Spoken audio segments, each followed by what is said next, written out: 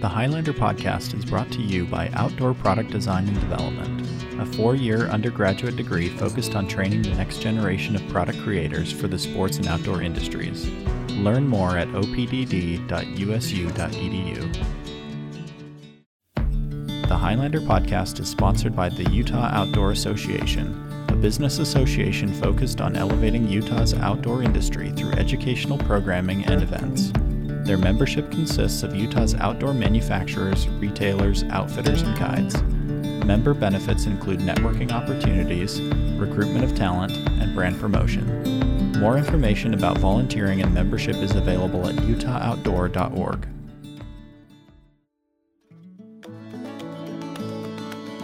On this episode of the Highlander Podcast, we talk with Brian Kelly, a photographer, author, and archivist based out of New York State.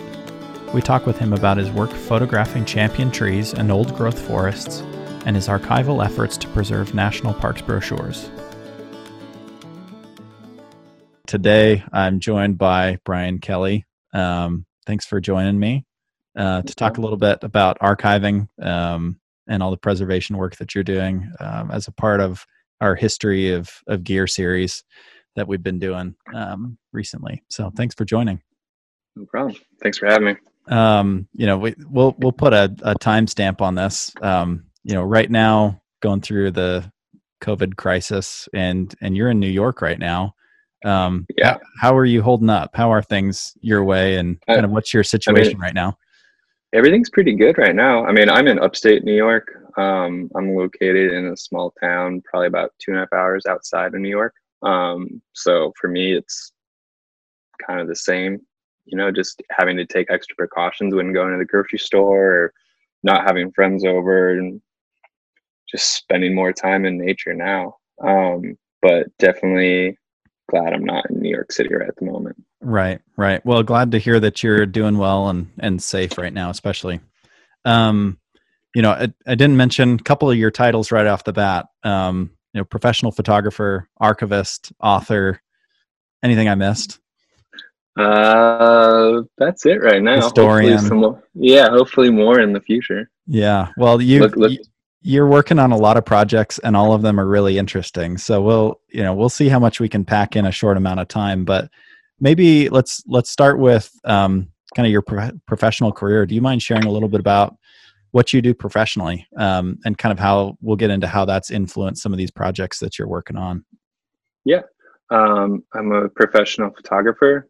And from photography kind of stemmed archiving, which has now been, it's kind of transformed into more of like a profession.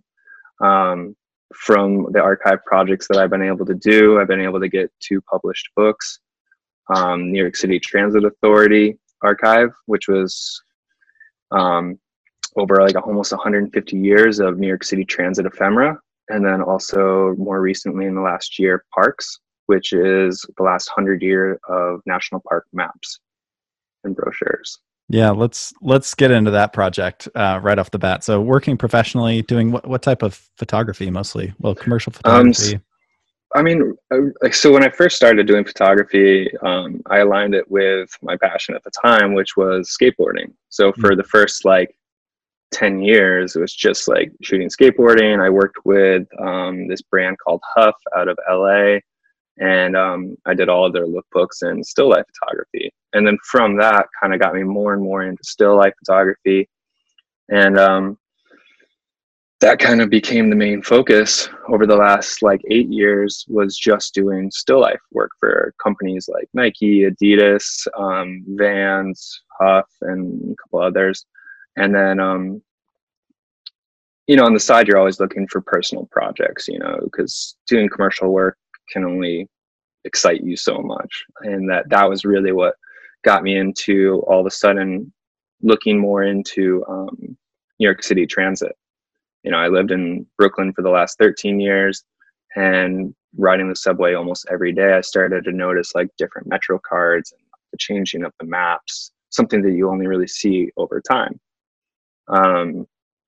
So then I just started collecting those, doing flat lays, and then being able to have these grids of hundreds of different types of Metro cards, and then kept pushing that. And then eventually, you know, had almost 3,000 pieces of New York City Transit ephemera, and then showed the guys over at Standards Manual that, and they were like, let's do a book of it. They already had a relationship with New York City Transit. So we got the AOK from them to be able to use anything that was licensed officially through them. And then a couple of years later, we got into parks.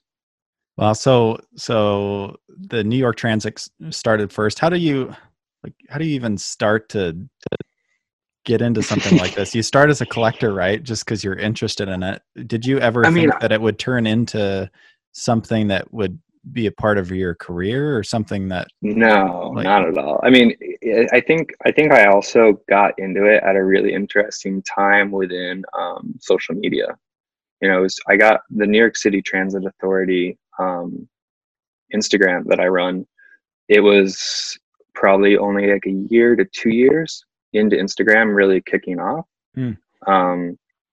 So like it was the first time I think like you're able to have these like collections to be able to show them digitally, and especially all in one place. So it was a unique opportunity to like be able to like, you know, show especially people that are like born and raised in New York or live in New York, and that like love or hate the transit authority. It's part of their lives every day. So like when you can show someone like a subway ticket from 1930, they get kind of psyched on it. So once the collection was growing, it got to a point where we had like thousands of pieces. You know, I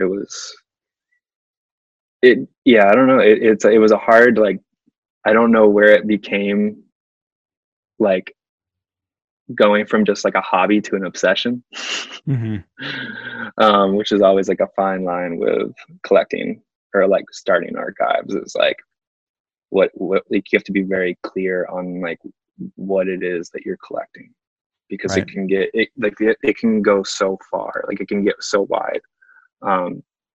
You know, even with parks, that was something I had to like do pretty early on, was like, what exactly do I want to do with the national parks? And then it was like just the maps. That's something that our archive is kind of going through right now at the university. We've talked about it previously, the Outdoor Recreation Archive. It's what's the scope of the project? Because if you just say outdoor recreation, that could be everything, right? So I think we're kind of going through that right now, trying to figure out what does that include, what does it not include. We're kind of on the fence. Does that include kind of the hook and bullet side of the industry or not? You know, hunt and fish, or you know, or is it purely the mountaineering, climbing, hiking, camping crowd and brands? So you know, that scope is really important, because if you don't have limits, you could fill up that whole studio with items, right? That's what happened with New York City Transit. I didn't have the clear vision at the time, so it was like I was getting subway employee uniforms, I was getting brochures, old subway like car pieces of metal that were salvaged off of like a subway car, old signs, the tokens. You know, it would have been different if I just focused on like New York City subway brochures or just city tickets. Right. But it was super broad, and I learned my lesson from that. Yeah. And then that's when I got more focused in on just one thing with parks.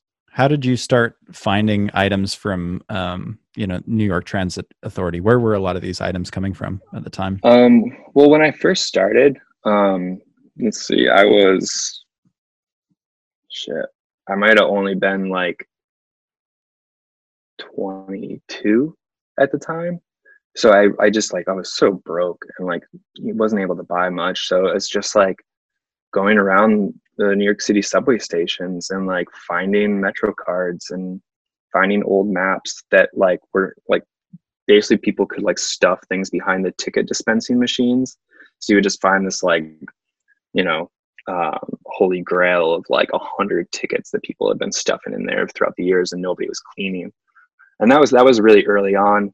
And then as soon as I started the NYCTA project, the Instagram, people actually ended up hitting me up and they would send me things. So I would get things in the mail from people. that they were just like, oh, I love what you're doing. Like my grandpa had this in his drawer, whatever, you know. Subway employees used to hit me up and be like, yo, like this is sick. Like, let me know if I can send you a patch, because like every bus terminal has a patch that like is their logo, and it's hard to get them. And people would send me those. And then eventually I got into eBay. And then that was when I got in trouble. And then that was game over. Then that's where all the money went. Yeah. All the money I was making commercially through photography was going into that. So I talked with a collector of vintage backpacks on a previous episode. And he said as soon as he discovered eBay that, you know, that's when it was game over. But I asked him, the question I'm going to ask you is, how many alerts do you have on eBay for items that you're looking for? I don't have alerts set up. Oh, you don't? Wow. Because I don't want to know. That's probably I already look at eBay, like, in all honesty, like every day. Yeah. You know, whether it's just like real quick, because I mean, nowadays, like, because I know like all my keywords that I need to look for, and then I can just like look at it quick. Like right before I go to bed, I'll just look for like national park brochures, national monument brochures, whatever. And then you can just sort by newly listed. And if there's nothing new, then I know what's up. Right. So just kind of been on top of it. Yeah, no, that's great. When did you start to, you know, you developed this interest, right? For a lot of what you have in the collection is seemingly insignificant things, right? Most people, like you say, it's a ticket stub, right? You buy it, you throw it away. You started to see the value or the beauty in these items, especially like in the larger scheme, right? Like when you put them all together, that's where you really start to see the beauty. Like there's beauty in them individually, but together it's there's another level. When did you start to see your work not just as a hobby, but something even bigger than yourself? Like, oh, I'm an archivist. Like I'm helping preserve the world around me for others to appreciate. Yeah. I mean, I think with New York City Transit Authority or the New York City Transit Project, it kind of took a whole different life when I actually went to, so in New York, they actually have the New York City Transit Museum. And then I went to the museum and I'm like, I think I have a lot more stuff than they do. Wow. And I've actually been hit up from them for certain pieces. And I think that was when I started to see a little bit more value. And then, like, you know, like I said, like once you start getting more, like it's probably similar like with your guys' archive right now. It's like once you like have like over 500 maps and you like really lay it out, it has more of like the wow factor of like, whoa, like this is actually a collection. And I think that's like, I think once you hit that point within anything you're collecting, it just becomes so much more impressive.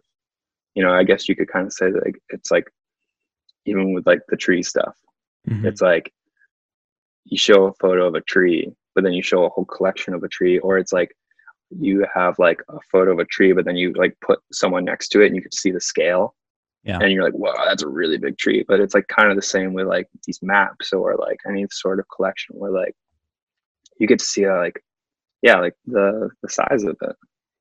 Right. It's like, it's these objects, events, you know, people in the larger context, right? I think that's when things become really interesting. You know, I need to attribute, you know, a lot of the work that we're doing with the Outdoor Recreation Archive to you. I want to dive into this quite a bit. But making archives accessible to people. We had the archive, it was up and running. These materials are being preserved at the university in temperature and controlled environments by professionals. So they're going to last a long time, generations, right? Paper's been around a long time. And so, you know, we're planning on these catalogs and materials being around for years to come.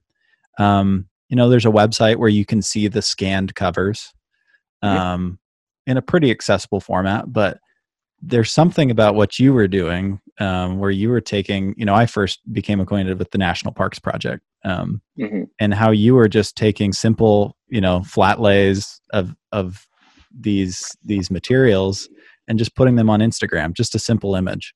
But for some reason that one image is really striking. And then you look at your feed and you see them all lined up in a grid. and kind of like you said, it becomes really impressive to see that collection. Mm-hmm. How important was it for you to make materials accessible for people? Because you can, materials are available in museums, lots of archives have digital exhibits online, but for some reason, putting them on Instagram seems to break down a barrier that exists. I mean, I think the biggest thing right now is, we're looking at our phones more than our computers, especially right now. People are spending more time just like in their own space. And for me, with my still life background, like the person I had that I did like an apprenticeship under for still life photography, he was like such like this like anal organized person where like everything had to be like precise and clean, and that kind of like broke off onto me where like I took that same initiative with this project.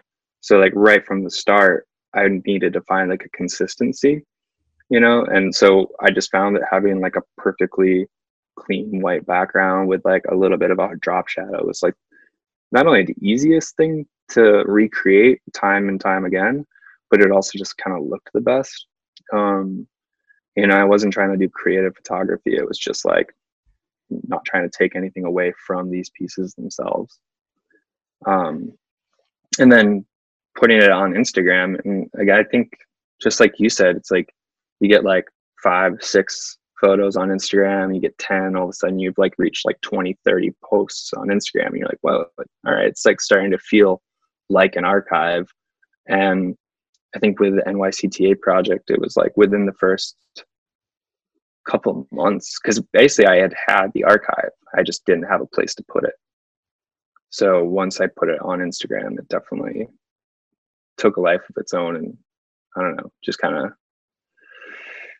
became like a whole nother beast. Right. Well, let's get into kind of another project. You've got so many, and they're all really interesting and really important. I want to get into how you juggle them and work on all of them. But how did you get into the national parks maps? When did that start? And maybe get into that. When did you start recognizing those maps and start collecting them? It was about 6 months to a year after we had first published New York City Transit Authority Objects, the first book that I'd done with Standards Manual. And I had met up with one of the publishers, 6 months after that book had come out. And we were just like talking about next ideas. He's like, do you have anything? And, that was like when I first got into Smokey the Bear. So he was like, oh, like that's interesting. Like, go down the rabbit hole of eBay and see what you can dig up the same way you did with New York City Transit Authority. And I did. And then I ran into the same problems that I had explained to you earlier with like licensing issues. I went into the national parks. I was going into it with the idea of it already becoming a book. Like I've had the track record with the New York City Transit Authority project, and the guys at Standards Manuals were like, what else you got? Like, let's do something else. So, I wanted to find an agency like the Department of Interior and National Park Service, which is public domain. So that way, I can print anything that doesn't have the new Arrowhead logo. You can actually print for no licensing. So it was like 6 months to like 8 months after, and then I just went on eBay, and took me a little bit to find like what the keywords were to like start finding and digging up a lot of these maps. And then the first one that I saw that was just like, super like clean Swiss style design that everybody loves. It was like it was 1966 or 67 Grand Canyon National Park map. And I saw it and immediately just like took a screenshot, sent it to one of the publishers, and I was like, I think there's more of this. And he's like, all right, keep going. And probably about 400 maps, and then showed them that collection. And then they were like, okay, we're doing a book. And then I like went deeper probably for like another 4 months. And at that point I had close to like 600 maps, because then I just was able to like get more selective with what I was looking for. I actually have lost count now how many maps I have, but yeah, it's up there for sure. Wow. Yeah, and that was like the initial start to parks, and but again, I think when I got into it, I didn't know how deep I was gonna go. You know, I didn't really know, I didn't know the history of the national parks that well. Mm. So it was through finding all these maps that I actually discovered a lot more of the national parks. Right. You know, from the founding of the Department of the Interior, which the Department of Interior managed certain parks up until 1916, when the actual National Park Service was founded. And then since then, the development of the national park. So really, the project maps just from 1916 to present. I think there might be like one or two things that were prior 1916. This ended up being published as a book, and that might have actually been how I came across you. As I saw the Parks book and started digging into who did this, like who came up with this. This is beautiful, like incredible work, and I think I had archiving on the brain, and so it really jumped out to me. You know, what was the response to the book? I mean, it was awesome.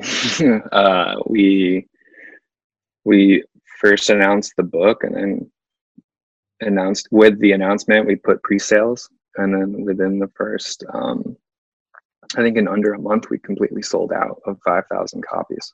Wow. That's yeah, great. I mean, it was like, and we already did a second printing, I think of like, can't remember the amount, but yeah, so it's already gone on its second edition. That's great. Did you ever think that you would be an author of a book? I guess looking back at the start of your career, like how could you have known? Is that was never an aspiration, or? No, I mean, if anything, it would have been maybe like a photo book, you know, of like skateboarding photos at the time that I was doing more of, not national park maps. You know, I when I first got into photography, you know, archiving was not something I was thinking about at all. Right. And now it's like all I do. Right. Luckily, you know, but again, like, I don't know if what I'm doing would have as much of a voice if it weren't for Instagram. It's interesting. Like archives are valuable, you know, in and of themselves, because they preserve, you know, artifacts from the past, so people can go back and refer to them. Right. But we mentioned it a little earlier, but you know, if they're not accessible to people, then, you know, what good are they in a way, right? If they're not where people are and accessible to people, then, you know, kind of what's the point? And you know, that's where we found a lot of value out of Instagram, is that's just where people's eyeballs are, kind of like you mentioned. And down the road, there'll be something else. And, you know, you and I will probably have to migrate some of our archives to wherever people are looking, you know, and their attention is. So, you know, that's actually the beauty with the books. Yeah, it's timeless. You know, it's timeless in that point. It's also like it's a form of like just giving it more like a tactile life. Right. You know, like these are already printed objects that we made digital, and then we were like, it's almost like returning the favor back into this printed form that people can appreciate. Right. Yeah. Well, you're really taking all these disparate things, right, that have been spread all over, and you're consolidating them. You're bringing them back together in a form where people, you know, they don't have to go through all the effort that you went through to search it out. You're doing everyone a favor. So, can you talk through kind of the format of the book a little bit too? Was it a focus on the covers themselves, inside, kind of a mix? Like what's kind of the focus of the book itself? The focus of the book is definitely the covers. Most of, I guess you would want to like say like the artistic style, you know, it's really featured on the covers, because that's, of course, it's like what the person first sees. So that's how you're going to like bring them in.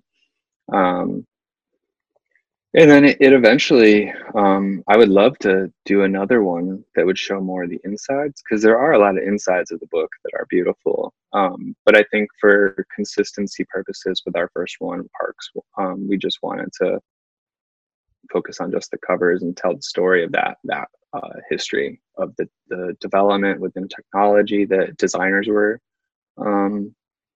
accessible to, having access to be able to like, I mean, like, think about like a computer. Mm-hmm.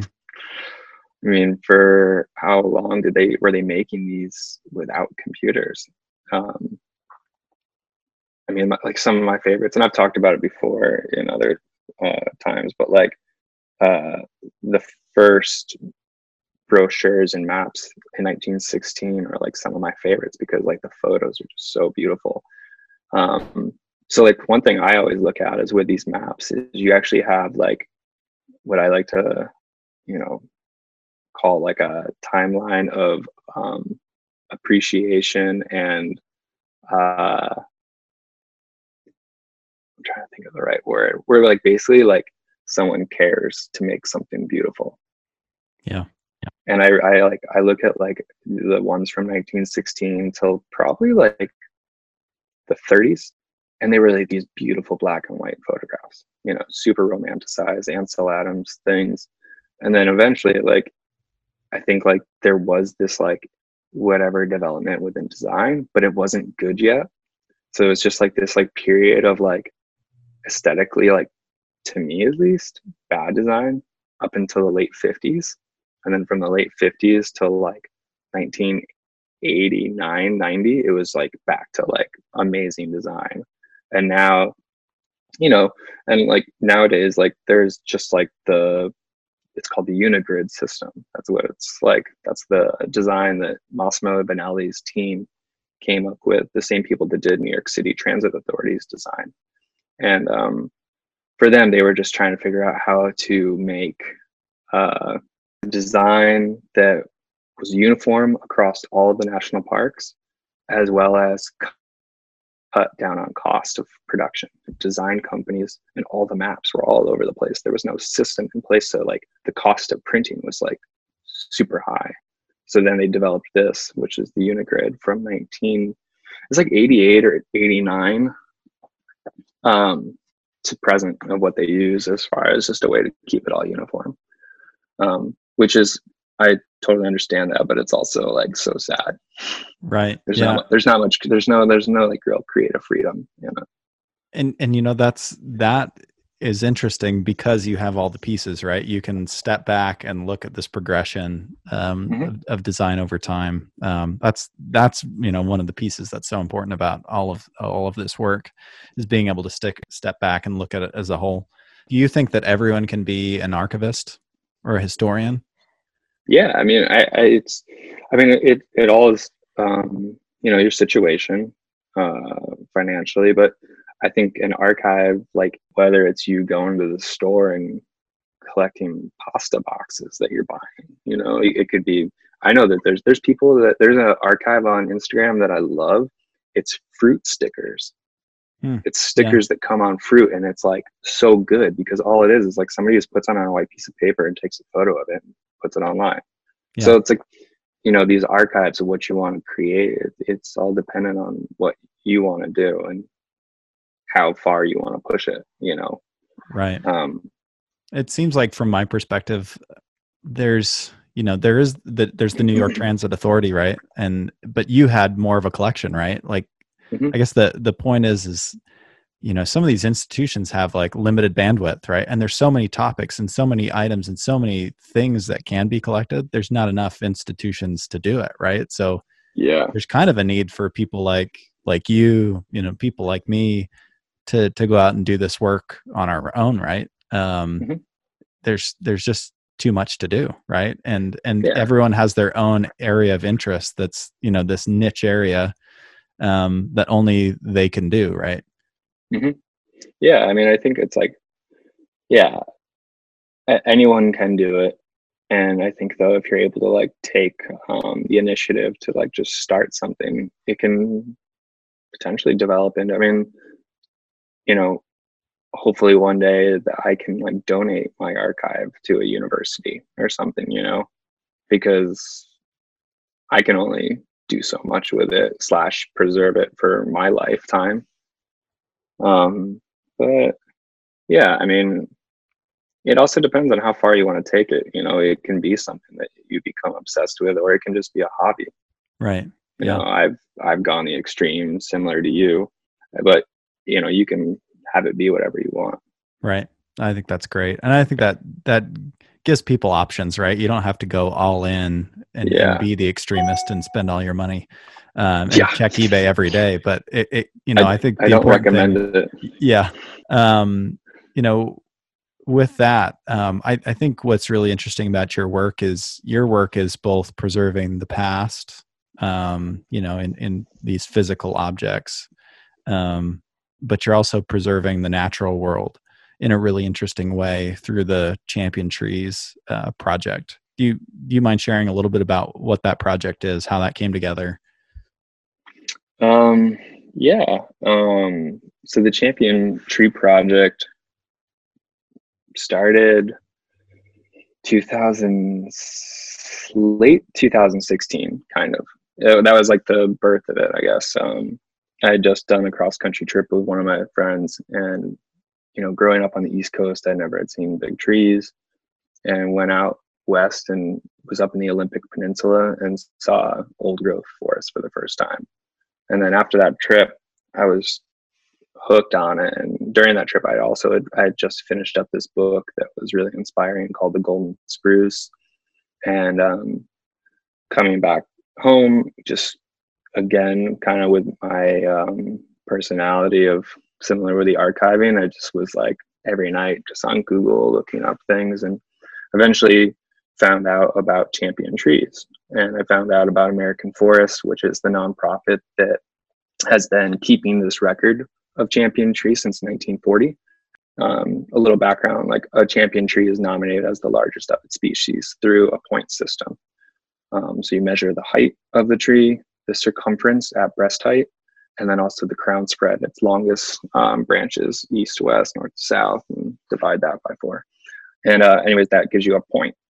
And that point is then compared to other people that have nominated similar species, and then you battle it out, and then you get a champion tree. So like, I think currently there's close to 800 champion trees in the United States, spread all across. And so I'd spent the last 2.5 years kind of working with American Forest, traveling around the country and documenting these champion trees for their archive. Because, you know, for me, I'd stumbled upon their website and was like, wow, you guys have so much information, there's so much data. But, you know, similar to what we were just talking about, of somebody really being able to invest time and their personal skill into something like this is a huge investment. So there was no way for them to have all these trees professionally shot, you know, which to me, that was so sad, because like you have these trees that are like 600 years old, and, you know, you got a cell phone photo that's representing them. And I thought that was just like, oh my gosh, like this is insane. So I hit them up, and then I was able to get the project privately funded. And so for 2.5 years, I just lived part-time out of my van and photographed champion trees. How many trees during that trip, or in total, I guess? So far I've been able to get close to 122 trees. Wow. And now in the last little bit now, I've been able to try to refocus, you know, my efforts that I'm doing, because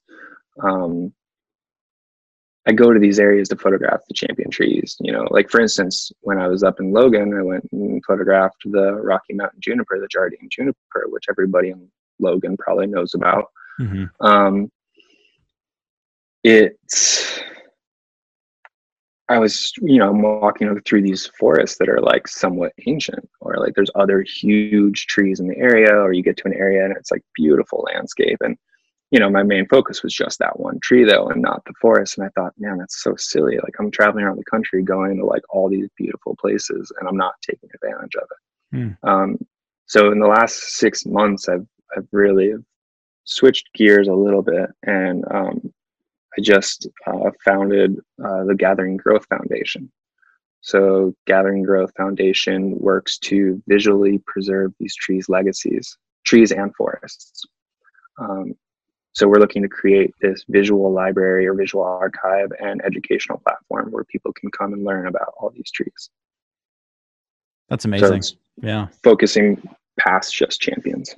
I think that's interesting because it goes back to, I mean, kind of your archival work with the New York Transit Authority, right? It's like, you could overlook these small things like the tickets and maybe look for, I don't know what the champion tree of the New York Transit Authority would be, right? But you could look for this one object, right? That's like considered the most valuable, and forget all the little things.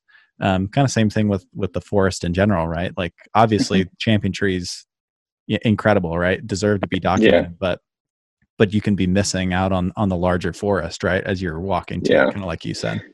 Yeah. And, something that, when I first got into this project, it was just like, oh, like the big trees. That was all I was interested in. And I just didn't understand what an old growth forest was, or like what is considered an old tree. When you think old trees, you're like big trees, but you could have, basically you can get like stunted growth trees that just have poor soil conditions, but could be hundreds of years old, thousands of years old, but just small.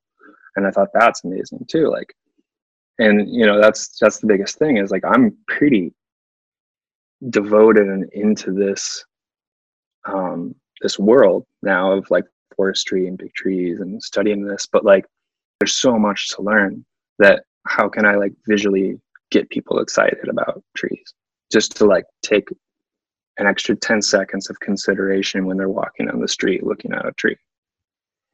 Is that your main goal through the foundation? Is that what you want people to take away? Yeah, I think I want somebody to be able to learn, not to step on roots. I want people to understand how sensitive a tree is. I mean, they're pretty resilient, but like, if you had a tree in New York City or in downtown Logan, and people were walking constantly around the base of it, if it was like a park, right? I have one of the best examples is a friend of mine he's a arborist, and there was a park in Southern Oregon that he got called in to evaluate because all the trees were dying. And he gets there and he's like, well, yeah, look at the bottom of the trees. And basically all of the soil around the bottoms of the trees, the soil was compacted. So it was basically dead soil. And eventually that was impacting the tree and the root system and killing the tree. And so he had to like tell this city council to be like, listen, like you have to close this park down for the next like 5 years, because all these trees, the soil needs to like regenerate. And everybody was like, oh my God, that's crazy. Are you serious? Like people love this park. And they're like, oh, do they love the park or do they love the trees?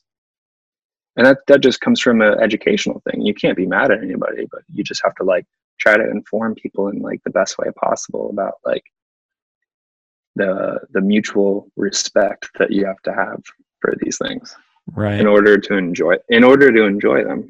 I think what you're doing is amazing, and it kind of goes back to like just taking for granted the world around us, right? Like the common tree that we see every day, or the ticket stub, and some, it's almost too bad that it really takes some, it's good for you, right? Like you need to be able to do this work. But in a way, it's kind of sad that we need someone to like remind us and like put this in perspective for us to appreciate what's around us. But yeah, I mean, it's definitely, it's rough. It's not an easy task, and just trying to find out ways to get people excited about trees. And that's why, like, initially with the champion tree thing, it's pretty easy because everybody loves a big tree or an old tree.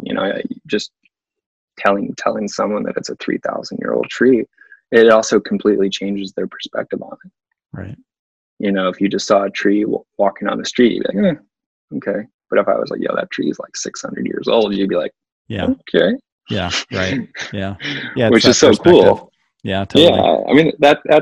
I mean, you could look at it the same. That's kind of what my association was with archives, is when you see an archive big, it would be like if you had somebody come to Utah and like you pulled out the entire outdoor research or art recreation archive. Yeah. 2,000 catalogs. Yeah. Yeah. Like somebody would be like, this is incredible. Right. Yeah. There's some like level there, like you hit a certain number and it gains legitimacy. Yeah. Mm-hmm. Absolutely. I this wasn't planned, but this is like the perfect Earth Day conversation, right? Like you could pull out so many lessons or thoughts, right? You know, from a preservation, conservation perspective, like what you're doing to like preserve, you know, archives, print materials, like translate so well to what, you know, there's just a common thread between all of the work that you're doing, and it's archiving, preserving, protecting, to give people greater perspective, right? Yeah, and you know, something that with Gathering Growth Foundation, like something I just have to try to be sensitive to is that like I'm not a preservation organization. I'm not doing work like American Forest that's going out and actually protecting these trees or putting laws into place or whatever. But the way I look at it is I'm visually preserving. Right. And I think that's just like it's a good like jump off point, you know, to get things going, to like get people initially excited about something. Yeah, totally. Yeah. So that's kind of where we're at as like a mission statement. Right. Oh, that's great. How do you find the time to balance all these projects? I mean, some you've kind of closed the book on in a way, or turned eBay alerts off, right? So yeah, like you, in some ways, some of these projects are, you know, maybe not like currently active, but how do you juggle all these projects? I imagine you've got a couple more that you're looking at down the pipeline as well. Yeah. I mean, you know, luckily between with the Champion Tree project now turning into Gathering Growth, that project is slightly funded through, again, private donors. So between that type of money that I get in, as well as whenever I can make some money off of commercial work, I've been able to get a part-time assistant project manager, and she is amazing. So she just like helps with all the organization that goes into it. You know, I'm basically on eBay and I'm buying these things, and then they get shipped over to the studio in Brooklyn, and then she organizes and catalogs things for me, and then I post. And it's just this like, now it's, I think that was the hardest thing, is now the whole thing between trees, maps, transit, and my personal photography, it's now just becoming like more of like this machine, and it's able to run and not be as like, it's still stressful from time to time. And, you know, always trying to find, you know, as any business is, more money, but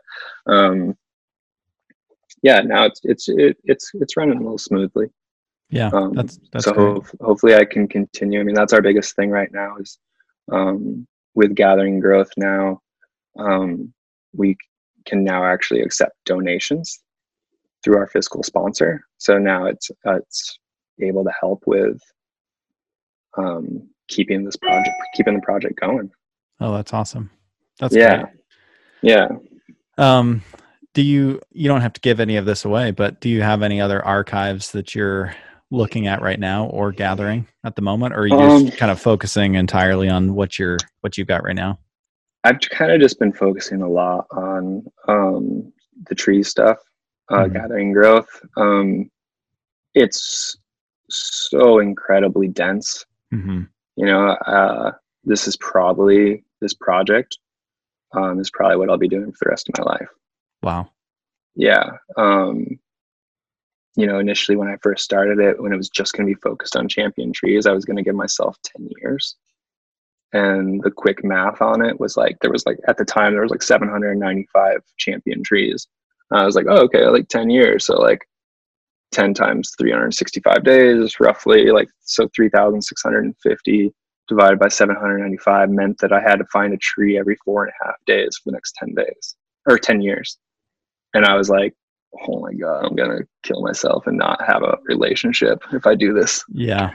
Yeah. So I've had to slow down, and to that extent, it's also like, you know, it's a life project. Yeah. So, and I just think it's in, you know, similar to like the stuff that you're doing and the maps. It's a part of history, and I'd just like it to be a consistent body of work too. So probably won't stop. And because of that, other projects might fall off a little bit, but totally okay with that. I think Right. they've had a life of their own enough where like having the 2 books published is pretty satisfying. Right. Oh, that's awesome. I guess before we kind of wrap up, any other thoughts, anything that we left off or didn't cover that you want to share? I guess one little promotional piece for you guys is on Friday, Earth Day, or Arbor Day. We will be publishing with Outside Magazine the short film that we just got done finishing making. It's about this big tree hunter. His name's Carl Casey, and it's telling his story of finding the world's largest known pine tree. Wow. So pretty excited about that. Oh, that's awesome. Yeah. Yeah. That's we'll definitely we'll promote that one for sure and include links to everything in the description so people can find that and definitely promote that. That sounds incredible. Yeah, it's a pretty crazy story. No, that's can't wait. As far as tree stuff goes. Yeah. No, hey, tree stuff is as we know and from this conversation really exciting. Like what you're working on is amazing. How's the best way for, I'm going to include all these in the links, but best ways to stay in touch with you? Yeah. On social media, is Brian Kelly Photo. And then for the tree project, it is just at Gathering Growth and gatheringgrowth.com. And then you can also, if you're interested in the national park maps to see that archive, you can go to NPS_maps. And then, or maybe it's just NPS maps, no underscore. Yeah. And then there's the NYCTA project. I'll link to all those projects so people can find all that. Awesome. Well, thanks for your time. Thanks for what you've done to influence our archive. Like you've helped take it to the next level visually. And just, all the projects that you're working on, so important. And I appreciate you just taking time to share a little bit about them. No problem. Thanks for having me, man. Yeah, of course. Thanks for listening to the Highlander Podcast. Subscribe and listen for more outdoor stories and content wherever podcasts are found, on HighlanderMag.com, and each Sunday at 4 p.m. on Aggie Radio, 92.3 FM in Cache Valley.